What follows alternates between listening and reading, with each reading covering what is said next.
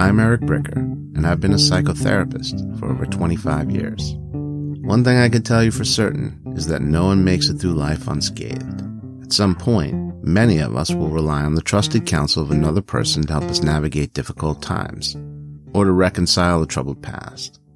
Whether conventional or unconventional, professional or informal, there are a lot of different forms that helping relationships can take. This podcast is an exploration into what makes these relationships work.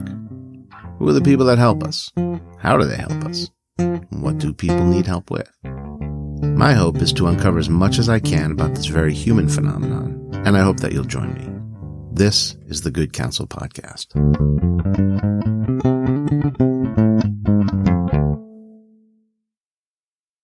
All right, ladies and gentlemen, I'm Eric Bricker, and this is the Good Counsel Podcast. Tommy McGee, take 2. Tommy, welcome. Thank you. Thanks for having me. Oh, yeah, it's great. I'm really glad that you're here for a lot of reasons, actually. So about a month or so ago, you came in. We were attempting to do this interview.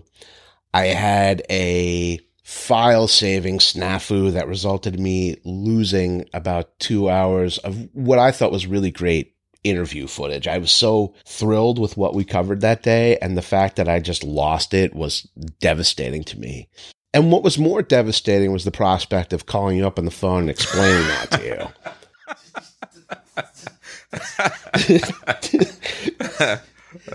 That's not a phone call you want to have to make. You tell somebody like, hey, you know that 2 hours we just did? I know it was great and everything, but yeah, it's like gone. So I called you up, and I was so grateful because if you were in fact angry in there anywhere, I certainly didn't know it. And I remember coming away from that thinking, Tommy McGee is possibly the most rock-solid person I have ever met as far as just being non-reactive. And I go back to, like, you and I have known each other a long time. Yeah. Colleagues in a few different places. I go back all the way to us working together at the Wellness Resource Center. It was really like an exceptional program. It still is. A lot of these clients, if they weren't there, they would probably be in psychiatric hospitals. So this was really, when you think about least restrictive environments and the kind of places that folks like this are often treated, this was kind of an experimental thing. This was an opportunity to be treated in the community. Right. But a lot goes on with that, right? When you have somebody who has, you know, a comorbid thought disorder and is in post-acute withdrawal from methamphetamines. That's a complicated individual who could be, you know, somewhat quirky in their habits. And aggressive sometimes. And, you know, right. Not rational. Right. And, you know. Right. And your handling of these people at residence, it was the same thing. And no matter what it was, you were always that, like, rock-solid dude that seemed inflappable at all times. That was, people talked about it all the time. So when you think about your elevation in your career as you've evolved into the different things that you've done and the things that you're doing now, the work that we did together, the Seminole Tribe, and then what you did at Immersion, and the fact that you were such a respected leader in that program, it's not surprising at all because I could see it. You know, it's this big treatment program with a lot of clients, and I'm sure there are crises and things going on at all times. And I imagine that the staff there relied upon you heavily to be that sort of non-reactive, rock-solid voice of reason and wisdom that's going to, like, move us forward, you know? Yeah, I appreciate it. I really do. I appreciate that. And I got my own little taste of it when I lost that footage and had to call you up and explain it to you. So I appreciate really on a lot of different levels that you're here giving this another shot, because that did not feel good. Well, I enjoyed it. I mean, like you said, we talked about, you know, several different things, you know, spanning our relationship, some of the current events. And so I enjoyed just downloading some of that stuff and talking about, you know, recurring some of the experiences that we shared, both with wellness, the tribe. So, yeah, I thought it was pretty cool. So, I mean, doing it again, just look forward to it. Thank you. And that's the big challenge of the day, right? Can we recapture the magic of that day? and overcome my technological acumen issues to retain the interview once it's recorded and so that it might be shared with the world. We'll see what that all ends up looking like in the end. So starting kind of like where we started last time, one of the things that you and I shared more recently, and it really was profoundly impactful to me because I had not really had an inside view of African-American mental health in the way that I could learn about it and experience it when you and I attended Kenny Stills, his foundation, Still Growing. And Kenny Stills is a professional football player. At that time, he was a wide receiver for the Miami Dolphins, but he's also a huge mental health advocate and big advocate of mental health and therapy and treatment for people in the African-American communities. Mm-hmm. Right. And so he tries to spread that message around to get people to take care of these things, recognizing that they're going to have better qualities of life. So you invited me out to participate in the seminar that was going on in Miami that his foundation was putting on. And it was him, Dr. Milo Dodson, pretty accomplished public speaker, a psychologist, and Charlemagne, who is an entertainer, DJ, radio show, podcaster, also, nationally syndicated. But they're all advocates of African-American mental health. And so the three of them are up there. And here are these three really accomplished guys, representative of the community. And you have, this audience of probably 300-400 inner city, urban adolescents and their families. And there are three of them up there. And they're like, yeah, I'm a NFL football player, and I go to therapy every week. Right. And you think about it, because I never had considered it before that day, about the unusualness of that messaging. Right. And what it would mean to those kids to hear that. Right. I mean, it's something that, I've talked to several people about it lately since the two of us met before, some Black men that are working in the field, and one of which is working out of Denver, Colorado. And one of the things that he said is that he's noticed an increase in the number of African Americans that are engaging in therapy in that area. And I'm trying to think, I was also speaking with someone else about that up in the Tennessee area, and who she operates out of North Carolina. And she said that she's also noticed an increase of African Americans that are seeking treatment from her. So, to me, the fact that they're saying we see an increase implies that before that, they saw that there was a deficit, in the number of people that sought therapy from our community. And you and I talked about before that, I have some experience at 13 when my parents were divorced, that I was sent to a therapist to discuss what was going on in the divorce proceedings, whether or not I felt that I had any responsibility in the breakup of the marriage. This is coming from the therapist. And what I do remember is, recognizing that the person that I was talking to, number one, that he didn't look like me. And number two, it was obvious that he was not familiar with my demographic, just by the questions he was asking and some of the things that he was implying. I'm a 13-year-old kid that, is the product of a divorce at that time, curious about what this whole therapy thing is about. And based upon where I'd come from, it was something that they deterred us from seeking therapy, from talking to anybody that was a person of authority, including, therapists, police, social workers. That was just not something that we were supposed to engage in. And this guy's asking these questions that, based upon what I've been taught in my family, pretty intrusive. And depending on how you read the question, and it's not clear as to why these questions are being asked, we're going to fill in the blanks of that. Mm-hmm. We're going to fill in the unexplained part of that with whatever story we've got going on. And you and I were talking about that. In these urban communities, the participation of a therapist is not something, in a lot of cases, that one has volunteered for, right? Often it's a social worker that is participating in your life or the life of your family as a result of a referral from school or a referral from some, child protective or child welfare services or something. And that in and of itself is threatening, depending upon what your experience or relationship has been with these institutions. Right.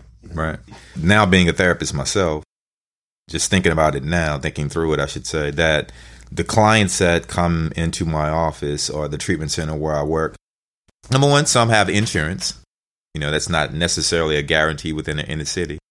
And I'm speaking solely about, inner city people that are African American or minority, and their apprehension about seeking some kind of clinical intervention or help.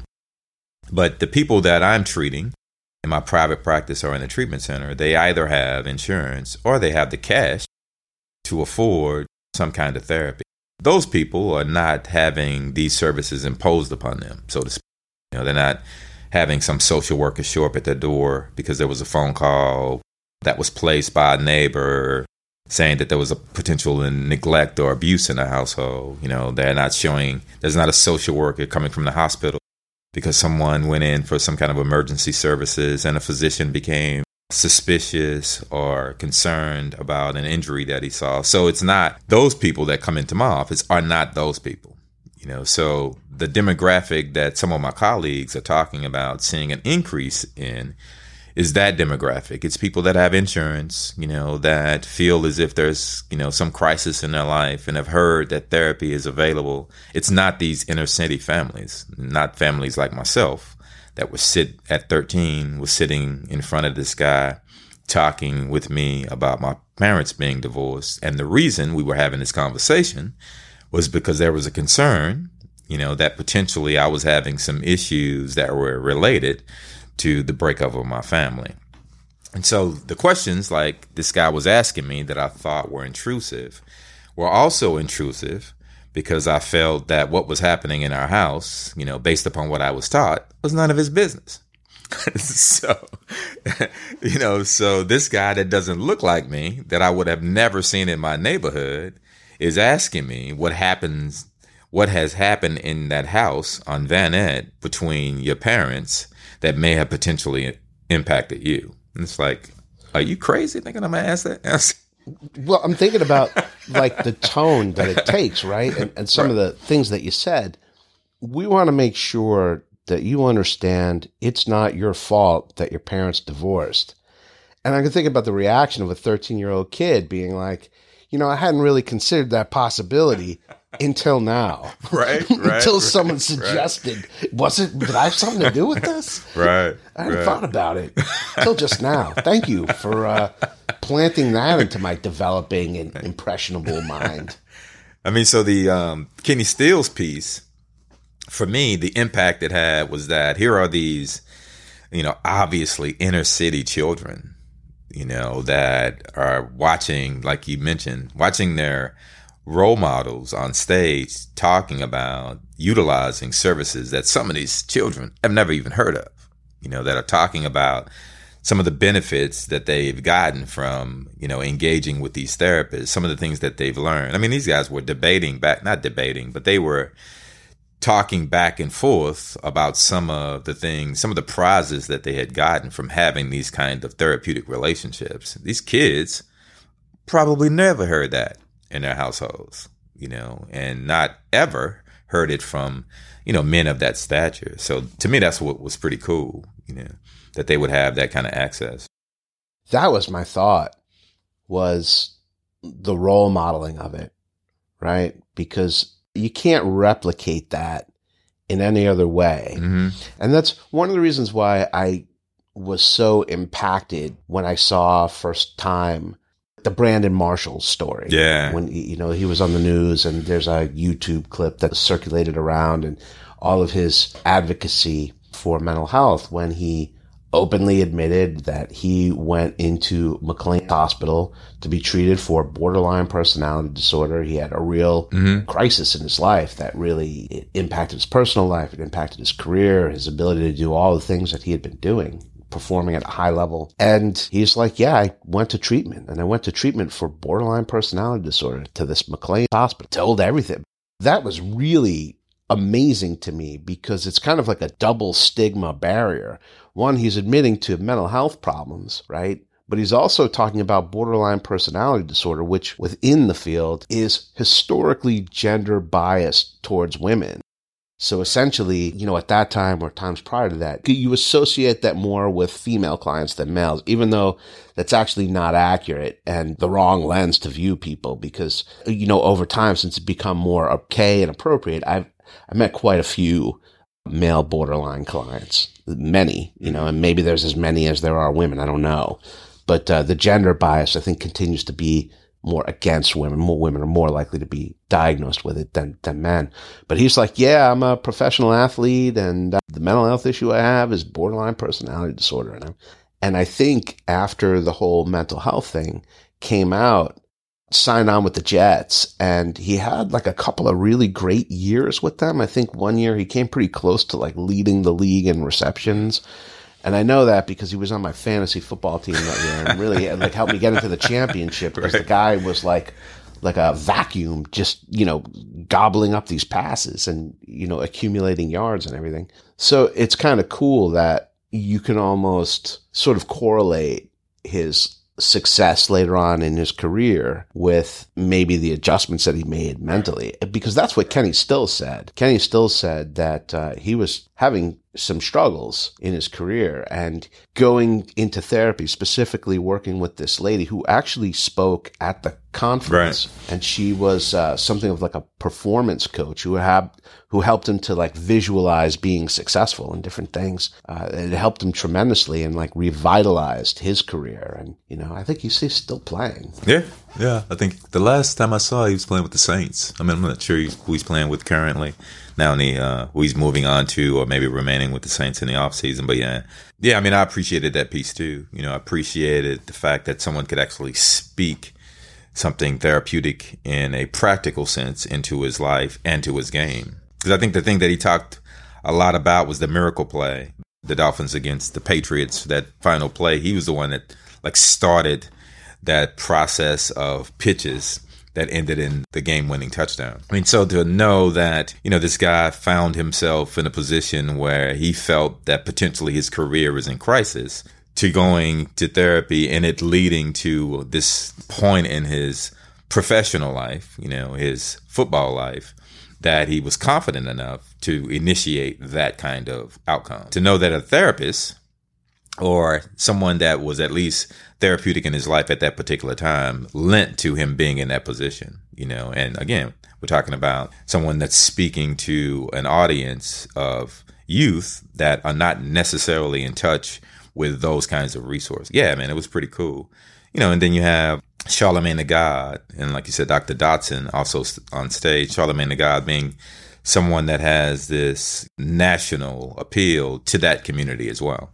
Because of his platform, on a radio program that's pretty popular, and the number of rappers that come in that he interviews, and he just has this persona, in the Black community, specifically with youth, because of his connection with the rap world. And for him to be on stage, talking about mental health and how important it is that those resources be offered in a city, it had an impact on me. Again, coming from, I wouldn't say I come from the inner city. I would say I come from, a working household, a blue collar household. I'm laughing because it's like, I remember government cheese though. And peanut butter, so I know that's not middle class. But again, not having any, I wasn't familiar with those resources myself growing up, I feel like rap music did so much to educate like the larger culture about the nuances of those things, because I'm like, I know about government cheese and the big jar of peanut butter from rap music. Right. I think there was actually a song that referenced both of them, like tomatoes, potatoes, something on toast. You know what I'm talking about? And a big jar of peanut butter.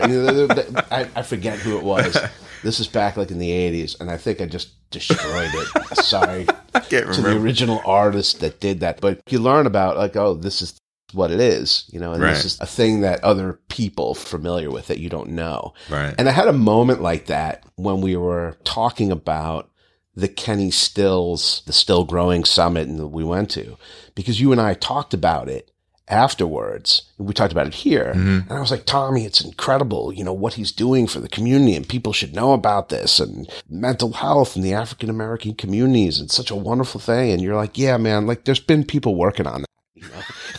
like it's only new to you, Eric. Like there's a lot of people who know about this and been thinking about it. A lot of them are black, So they're black doctors and mental health, but we've been talking about it, dude. Like I know it's new to you, and we're glad you're getting on board with the idea, but like it's been discussed, right? And I was like, you had that moment where you're like, oh yeah, wish I was a little more hip to it beforehand, but that's all right, And it's a lot more intense than I'm even aware of. I met a young lady, I can't remember her name right now, at Onsite. I was there for a workshop. She's in private practice. Her and like a friend of hers, who's also a colleague, are in private practice together. That's the lady I was referring to up in North Carolina.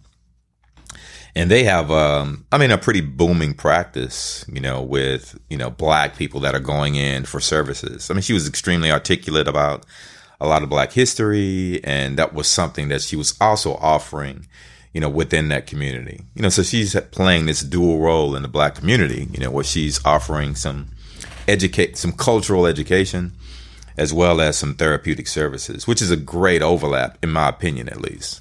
It's totally cool because if you're looking at it programmatically, maybe from a standard practice, you wouldn't necessarily incorporate that in, right?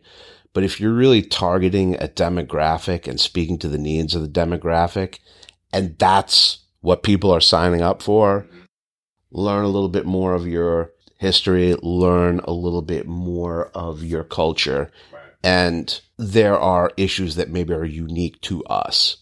And so that historical context is going to speak to the issues that are unique to us and probably help you get a step towards like resolving some of these things that you might be dealing with that are typical to us. And some self-esteem boost. I attended, I know we talked about the movie One Night in Miami. I think it's called a docudrama.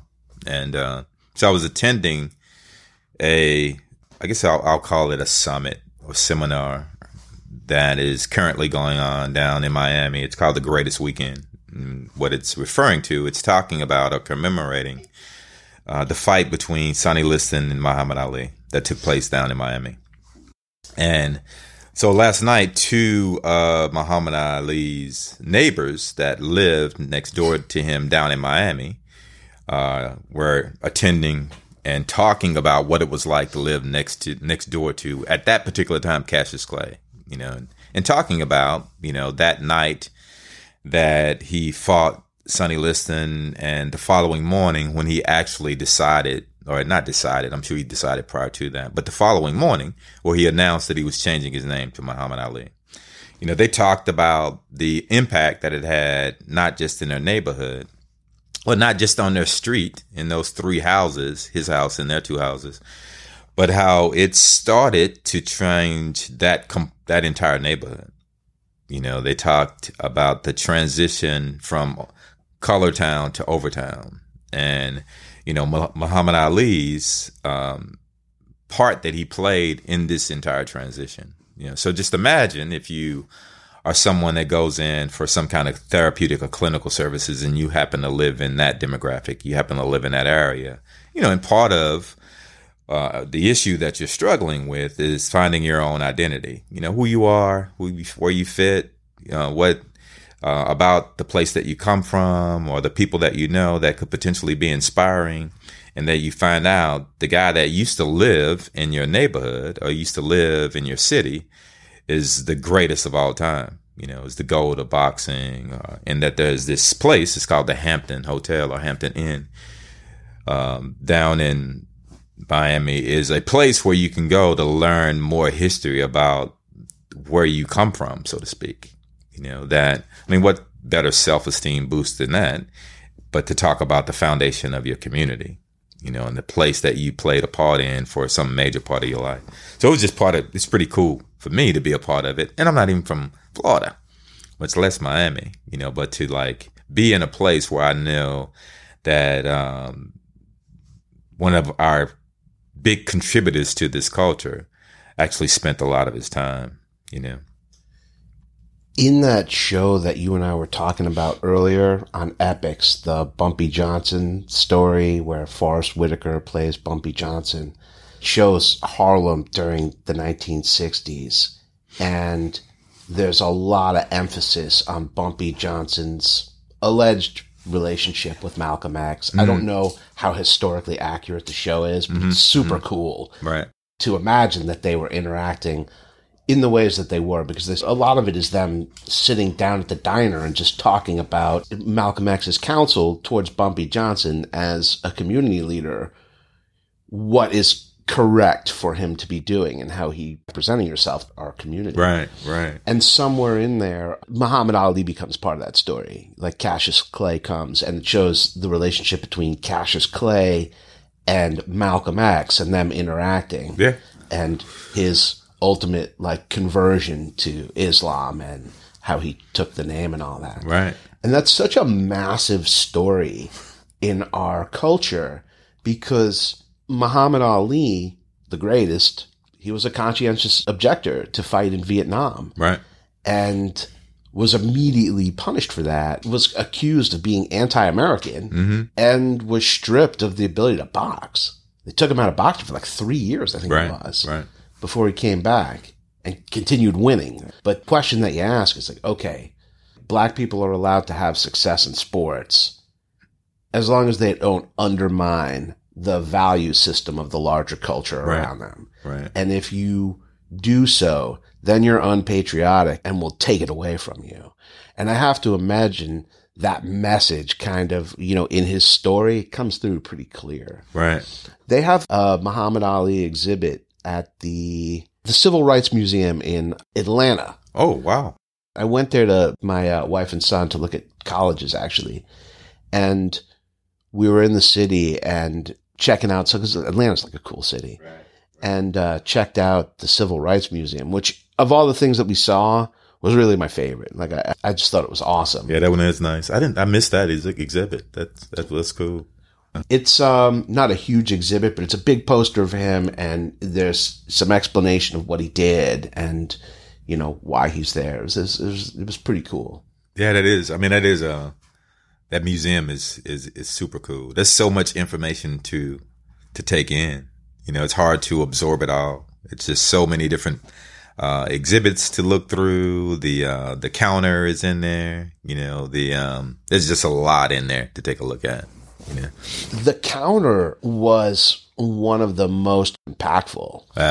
Just to explain to people who maybe are unfamiliar. Basically, they replicated the lunch counters from the places in Mississippi and Alabama where Martin Luther King and the civil rights movement and people would stage these like sit-ins.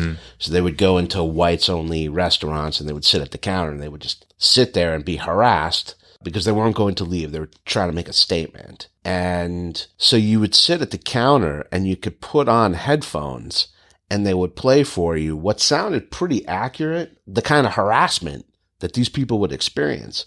So it was almost like the patrons of this restaurant and the shopkeepers and the cops and everybody who was going to try to take you out of this restaurant, like they were yelling at you. You had headphones on in high definition. You're listening to people scream at you, call you names. And if you can imagine, they're also like touching you and pushing you and trying to throw you out and spilling coffee on you and all this. But you get some idea of what it might have been like for these people that were trying to do these things. Right. And they had a similar exhibit with the Freedom Riders, the people who were riding into Mississippi to try to, the first attempt to address voter suppression, right? The people who were riding into these cities to encourage people to come out and vote and to protect them and all this. And, what happened to those folks? Same thing with the headphones. When you get off the bus, what you're likely to be hearing and what people are saying to you. And, some of those people were killed. Right. For that. Right. Yeah, it's pretty wild. If you haven't been informed about it, or you kind of loosely informed and you want to learn more, that's a great way to really kind of immerse yourself in it for a second and get some idea what was going on. Right. I mean, because you're right. There was a lot going on. And just being down in Miami, I did not realize I had an idea of how much history was actually in the state of Florida.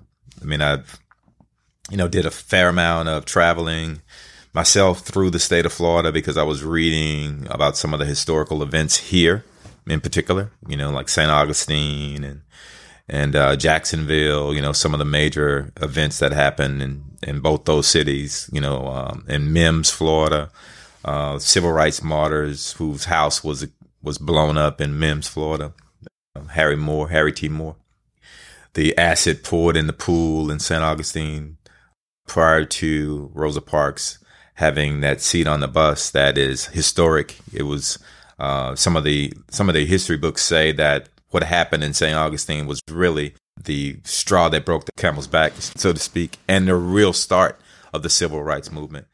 But then to go down to Miami last night and listen to some of those guys talk about what was going on at that particular time, and how I-95, the construction of that, how it broke up the city and even added more to segregation. Just, again, it's just so much history within the state of Florida that I didn't know about that makes it even more, not ironic, more significant when Kenny Stills and those guys actually come to Miami and do a Still Growing Summit, because they are, I don't know whether or not that was orchestrated, or calculated, but they did that summit in an extremely historic neighborhood, where those kinds of services were absolutely not available at that particular time. Yeah, the context of it. Right.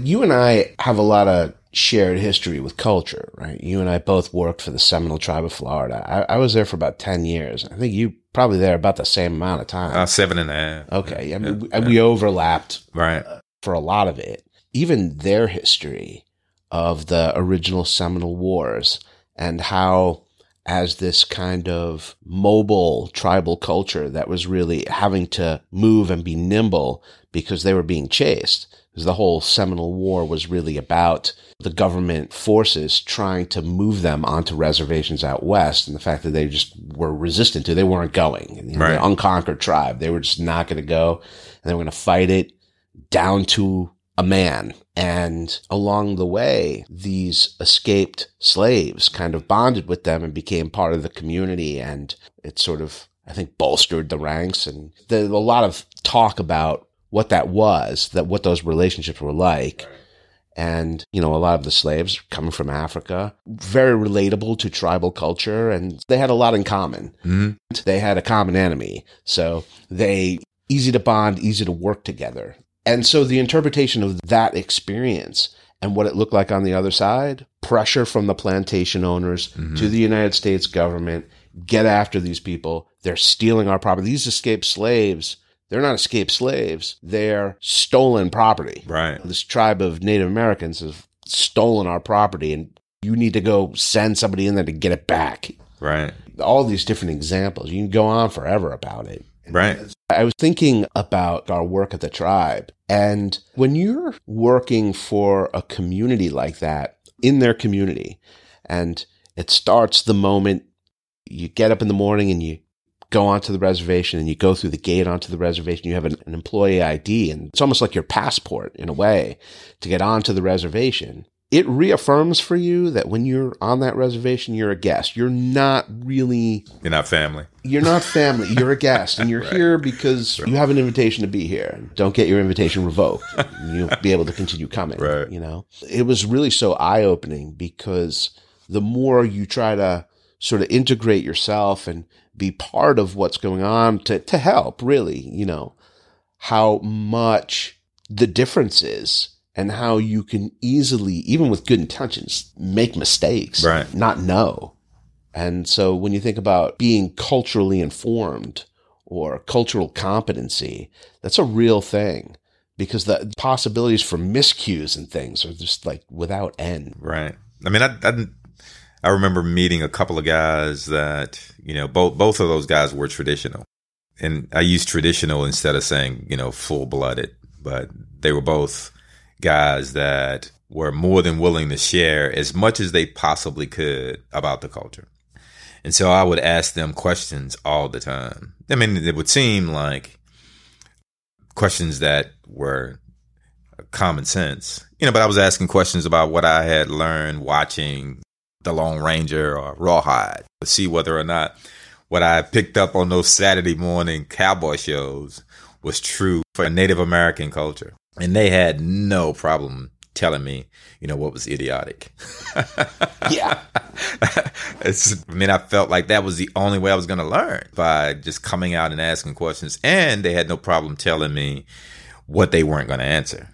What questions were off limits too, which it helped a lot. In the beginning, of course, it was hurtful. I mean, because I come out of this culture outside of the needing the passport. I come out of, I hesitate to call it American culture, but I come from off the reservation where you could just ask just about anything and get an answer to it, or at least Google it if you don't know, into a place where people are telling me outright, number one, I don't belong there. I mean, just outright.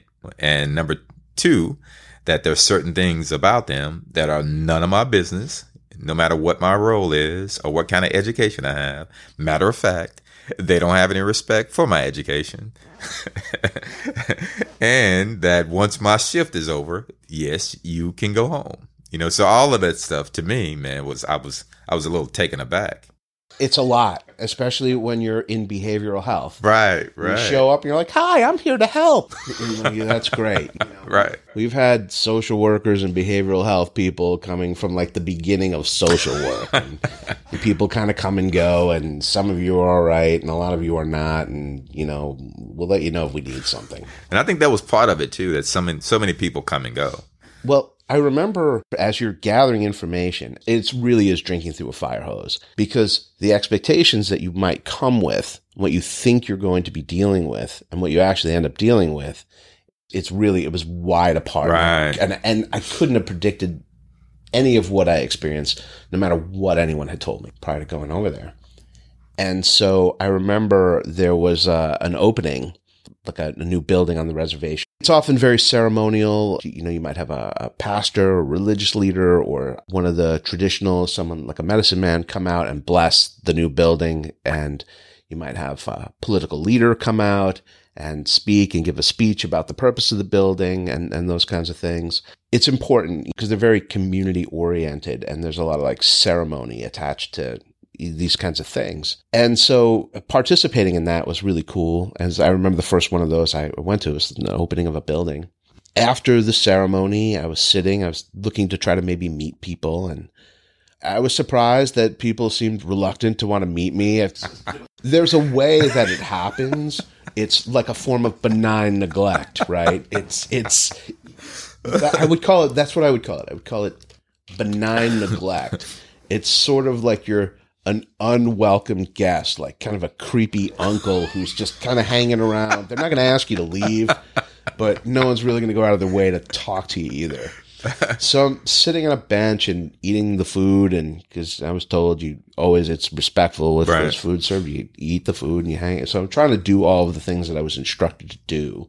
And I'm sitting there and we're eating, and someone finally came and sort of sat next to me, and I'm thinking, oh, here's my chance to have a conversation. I was waiting for that moment where you make eye contact so there's an in to start a discussion.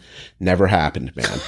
Dude, the guy sat next to me, very polite, like just not engaging me. There was not like an opening there. And finally, after a few uncomfortable moments of that, he turned and he looks at me and he's like, I grew up in Clewiston and I went to school there, and I had some white friends, and I remember when I went to this person's home, they had a bowl of plastic fruit on the table. And he says, I was thinking to myself, plastic fruit, white people are kind of crazy.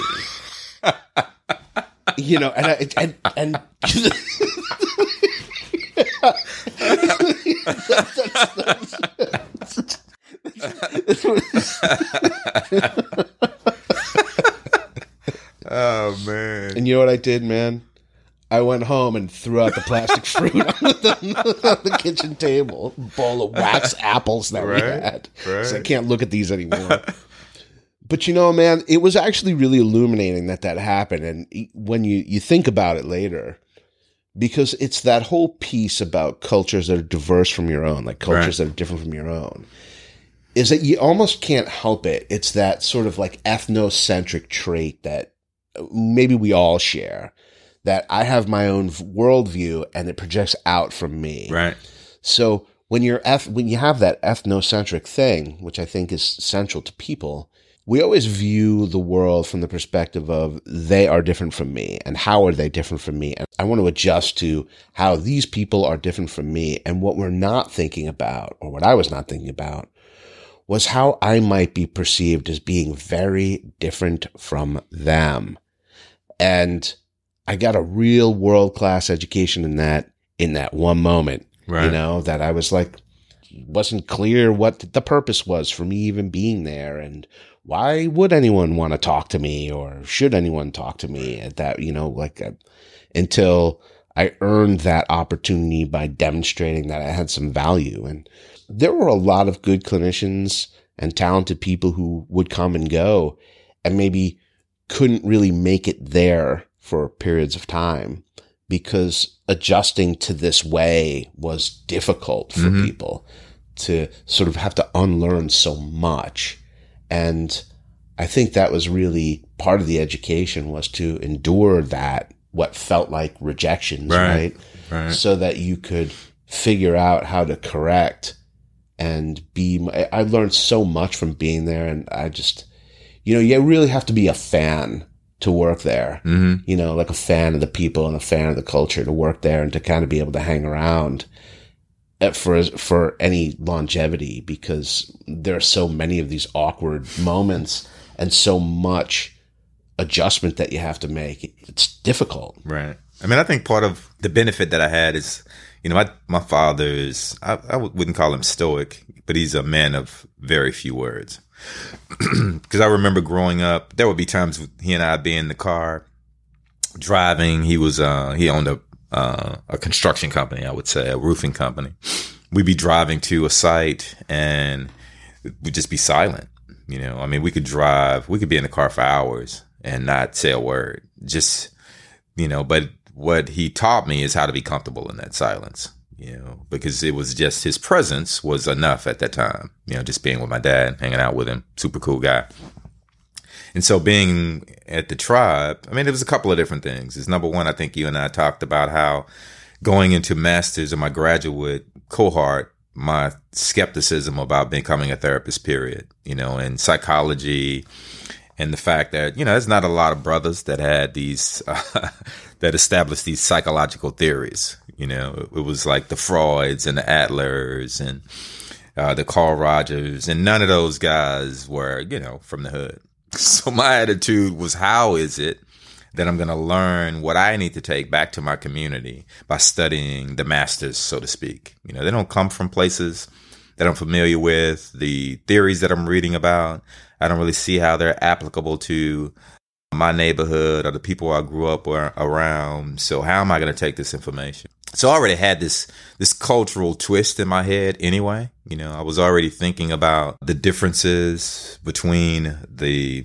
different ethnicities and, you know, and how this psychology thing would work with these different ethnic groups.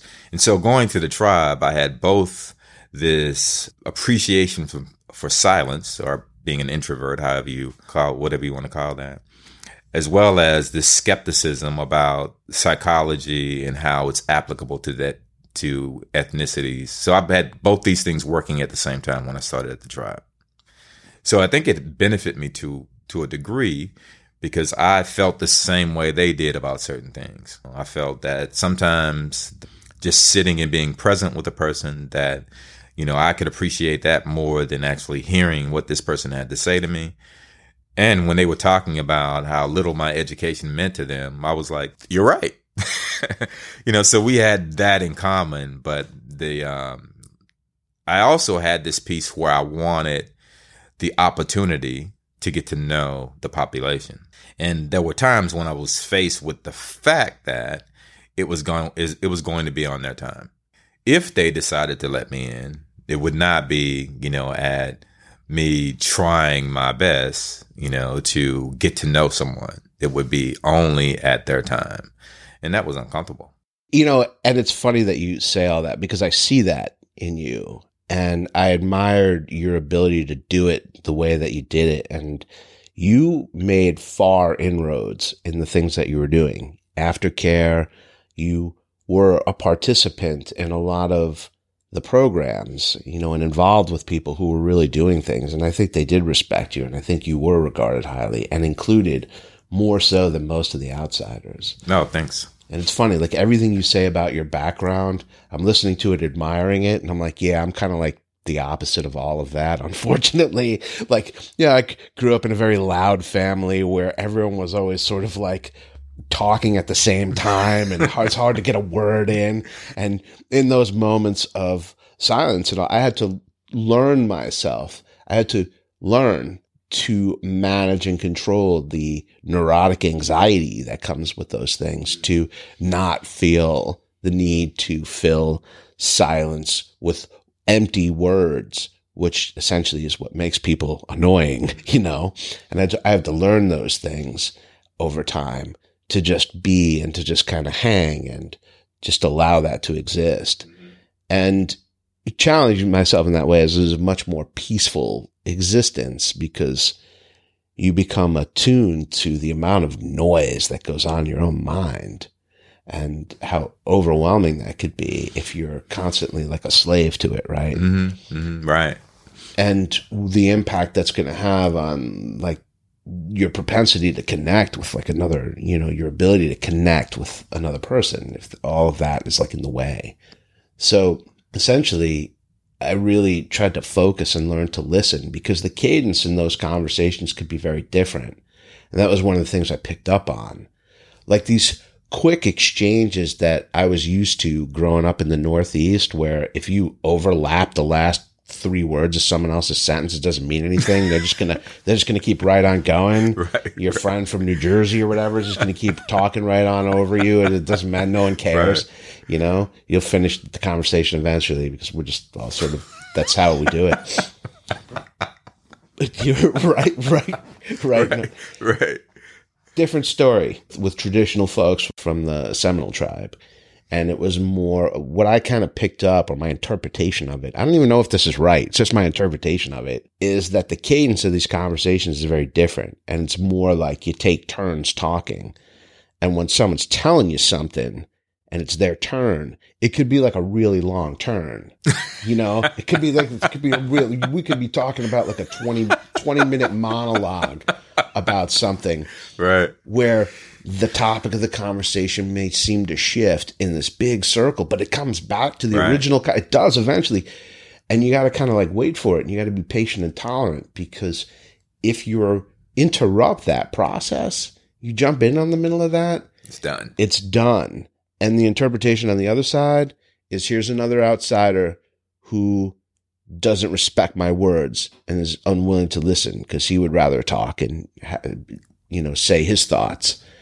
And that was one I picked up on early. And again, you learn to listen, you learn to sit, especially when someone tells you something, because when I've gone through for a long period of no one talking to me about anything, and finally someone was willing to tell me something, you better sit and listen to what that is, because now you don't see it as just an entitlement of, hey, I'm here, people should talk to me.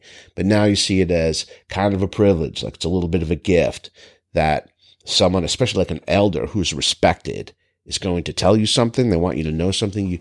You better like still your mind, whatever, that you have an appointment at 9:30. It doesn't matter. You're going to sit and listen to what this man has to say, and you're going to listen to it in its entirety until you are dismissed. That's true, though. It's true. It's valuable too, because the information, like you said, it was so rich, in its content, but it did call for some patience.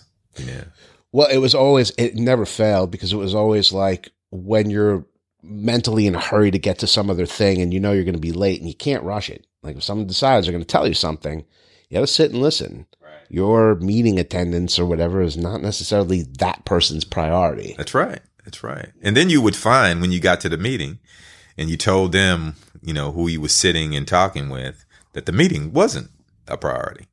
You know, that conversation was more of a priority. Any chance I got, anytime that happened, and once it happened, I recognized the significance of it, and whatever I was doing, it stopped. Right. Whatever hour of evening it was, it stopped. I was going to listen to that. I learned a lot of that working for Helene Buster and her husband, Andy.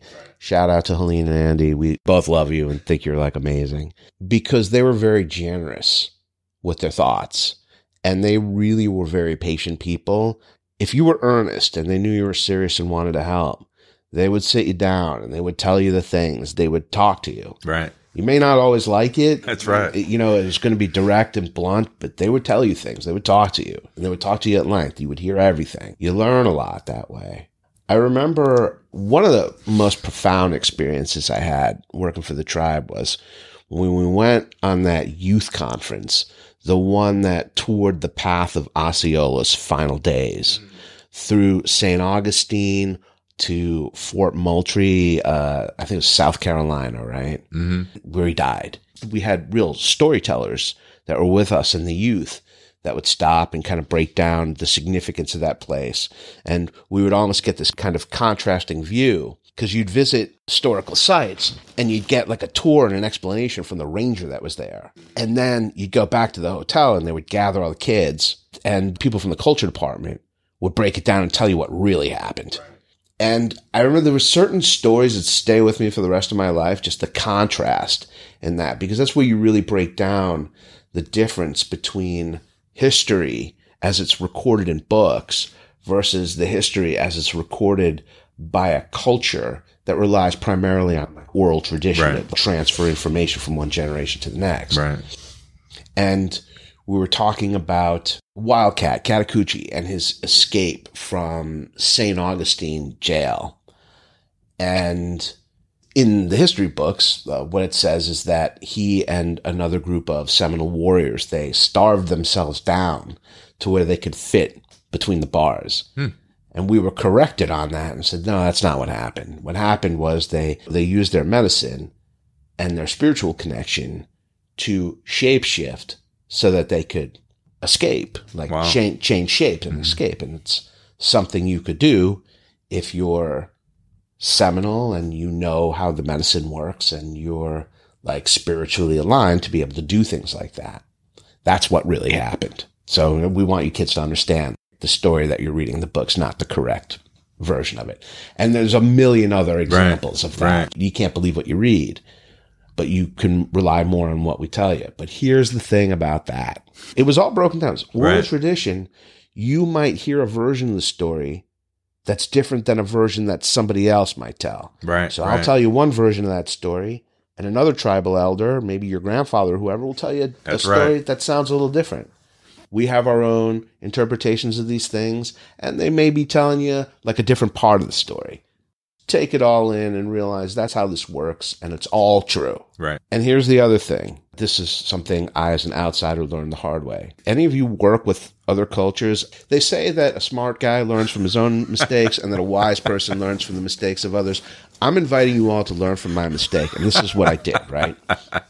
When you're dealing with a culture that's not your own, and someone takes the time to explain something to you about how something works, and you're like, oh, okay, now I know because I heard it from an insider. So now I know the story of this tribal leader or this tradition or this clan's belief about this particular tradition or whatever it is. If I have that piece of information and I try to share it with another tribal person whose perspective on that is different, I'm going to be viewed as a moron who's basically spreading misinformation. You hear the word misinformation a lot these days around here. I'm going to be spreading misinformation. It's really, really frowned upon, I think, in lots of cultures. It was definitely frowned upon then. Be like, hey, this guy told me this, so this must be the accurate. You don't know. You're just saying it wrong. And, you know, and be like, oh, no. Now, if they're having this conversation and one of the tribal people tells a story and the other tribal person has a different perspective on that story, they can debate that. That's healthy. That goes on all the day. That's conversation. They do that amongst each other. That's part of the thing, is to debate and clarify and try to come to an agreement on what is the shared understanding of that tradition or whatever. We just can't participate in those debates. No, you shouldn't. Right. Everybody wants so desperately to be inside knowledge. I heard. Well, yeah. I've been working here for 6 months, and I talked to one person about this, and here's how it works, right?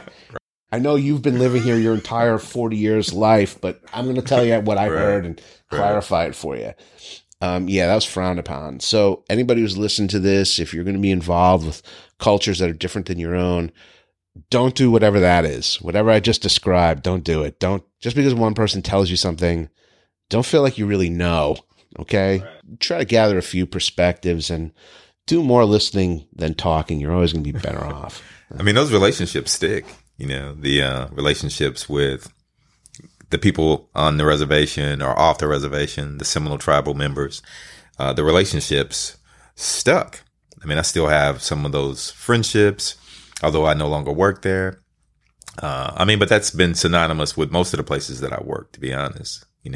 Like you said, you and I work together at Wellness as well as at the Tribe. I worked at Hanley for a minute. I still have some of the people there that I worked with. I mean, it's something about should I call it the clinical community, the mental health community, the substance abuse community? Our relationships seem to be long lasting, whether we're working together or not. I guess part of me thinks it's because of the stuff that we're talking about, because we talk about much more than just superficial or surface type issues. I mean, we talk about not just what's going on with our clients on a much deeper level, but often we talk about what's going on with each other on a much deeper level, And I found the same with the relationships that, you and I established on the Tribe. I mean, we would spend time with their families. We were available when someone died in the family. We were there at some celebrations. And I just think that those types of relationships stick. It's really interesting. I have a really bad habit in my personal life. I'm addressing it now. Of I could silo portions of my life. I was there at one point, I moved to the next thing and to the next thing and to the next thing. And I find that as I had entered my 50s, a longing to kind of go back and bring the pieces together, like the nostalgic thing. And especially this part of my career. And I really, people ask me, like, why am I doing a podcast? What's the purpose of it? Is to promote your private practice? And tell them, not really, because there's so much less labor intensive, like easier ways to do that. Right. It's about this other thing. I'm not even sure sometimes, but it's really about that reflective going back of all these different people I've met and these things I've heard and these experiences I've had working in behavioral health care, and really too South Florida behavioral health care, because this is the Silicon Valley of addiction rehab. Right. You know, so most of us get our start in behavioral health care on some level in that, and maybe you're one of the people that stays in it a long time or not, but it's a big industry and there's lots and lots of people. Even in private practice, I'm still participating in all of that in some way. The people that you meet and the stories and the personalities and all that, like, I'm a fan. I love it. Still continue to love it. It's still interesting. It's interesting enough to me that I think if I meet with some of these people and record these conversations, it would be interesting enough. I feel like someone should listen to this. Yeah. Like, that's how much I think of all of that. And this is in some ways an attempt to go back and kind of recapture all of that and bring it further and keep it alive in my life. With the Tribe, I had become a little bit disconnected. I went off. I was clinical director of a treatment program for a while. I was a primary therapist in another program for a while, and finally have gone out into private practice and do, you get busy, you have family at home, things move in life. And I remember starting to have that nostalgic feel about the Seminole Tribe and that book up there, the 50th anniversary of the signing of the tribal constitution. My name is actually in there from when I played music with Robert and R.C. North, the names of the band members, because it's featured in there. It's just my name. That's it. Yeah. No pictures, nothing. But the fact that my name got into that book to me I just think it's super cool. I agree. Yeah. And I lost the book in my travels of, going from one office to another. Somehow or other got misplaced. And thinking to myself about this whole issue of, it's not good to lose things like that. And I was sad that it was gone. And these years later, I went to go find it. And on the internet, found a copy to buy, like on eBay or something. So I got my book back. The day after I got this book, I get a text message from Robert North. Hey, how you doing? I see you on Facebook doing different things. And I was wondering if you wouldn't mind getting together with me and RC for coffee. And I was like, that's crazy that just happened. Because I hadn't talked to anybody in about 5 years. And then I get this book back, and the next day I'm hearing from somebody. That's crazy. So I go and meet him for coffee, and we're talking about it.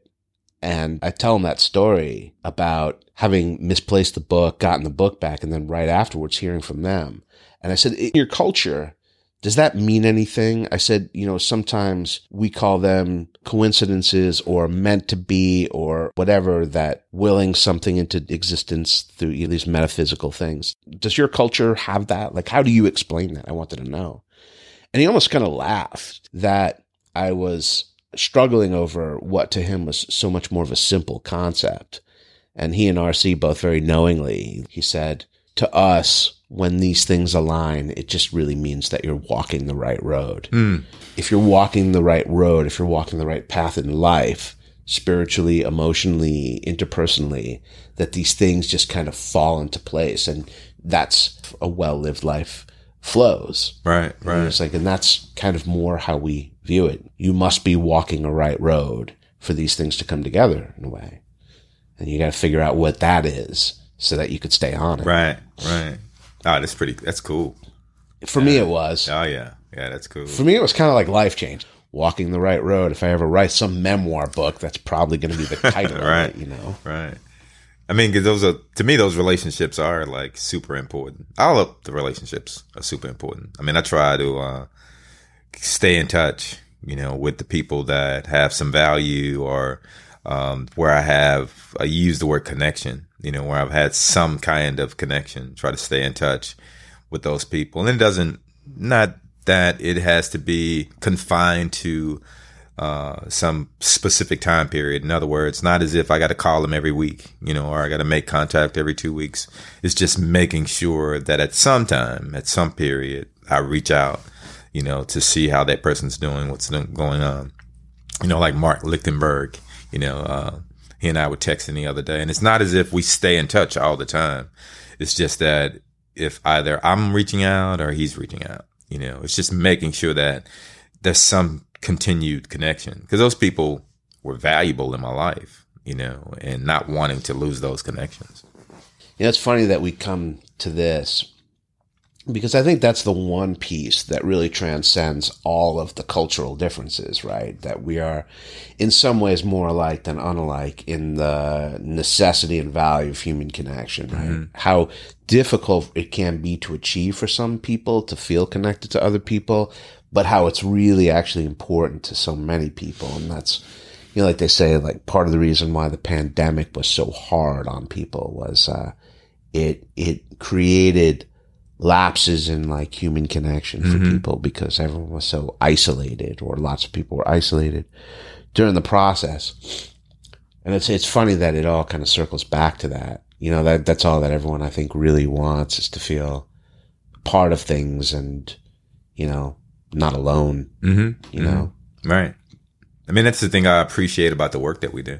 Yeah. It's like, we connect to the clients that we work with, or the groups that we're working in, and we help to teach them how to better connect with the people that they potentially have lost connection with, whether it's because of addiction or some mental health challenge or psychiatric issue that they have. We kind of help them learn how to cope with that in a way that they're able to rediscover or strengthen the connections that they have with the people that are their loved ones that they're closest to.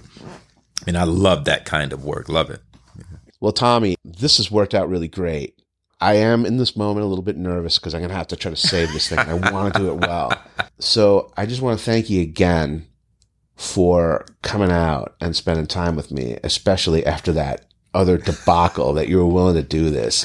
And I feel like we did well and that it was a good conversation. I really enjoyed hanging out with you. Thanks. Me too. I appreciate it. I appreciate you inviting me back out. Let me ask you this. I don't even think I asked you this last time, but do you want to say anything about your private practice or how people might get in touch with you or what you're available for? Sure. The name of the private practice is It's Balance Matters. I mean, I work with a lot of couples right now with relationship issues. Also, my practice is from a spiritual perspective. My background, I don't know whether you know, I'm sure we talked about it at some point. My undergrad is in ministry, so it's a theological undergrad. I graduated from Palm Beach Atlantic, which is a Christian school. So I work a lot with clients that are looking for that type of assistance in their recovery process, their mental health, their anxiety or depression challenges, that they want a therapist that has a spiritual approach. So again, Balance Matters. You have my phone number, so if wants to get in contact with me, I am accepting new clients. Right now, I'm working in Delray, across the street from, or next door to Starbucks on Linton Boulevard on 4th Avenue, in the office with Michael Herbert.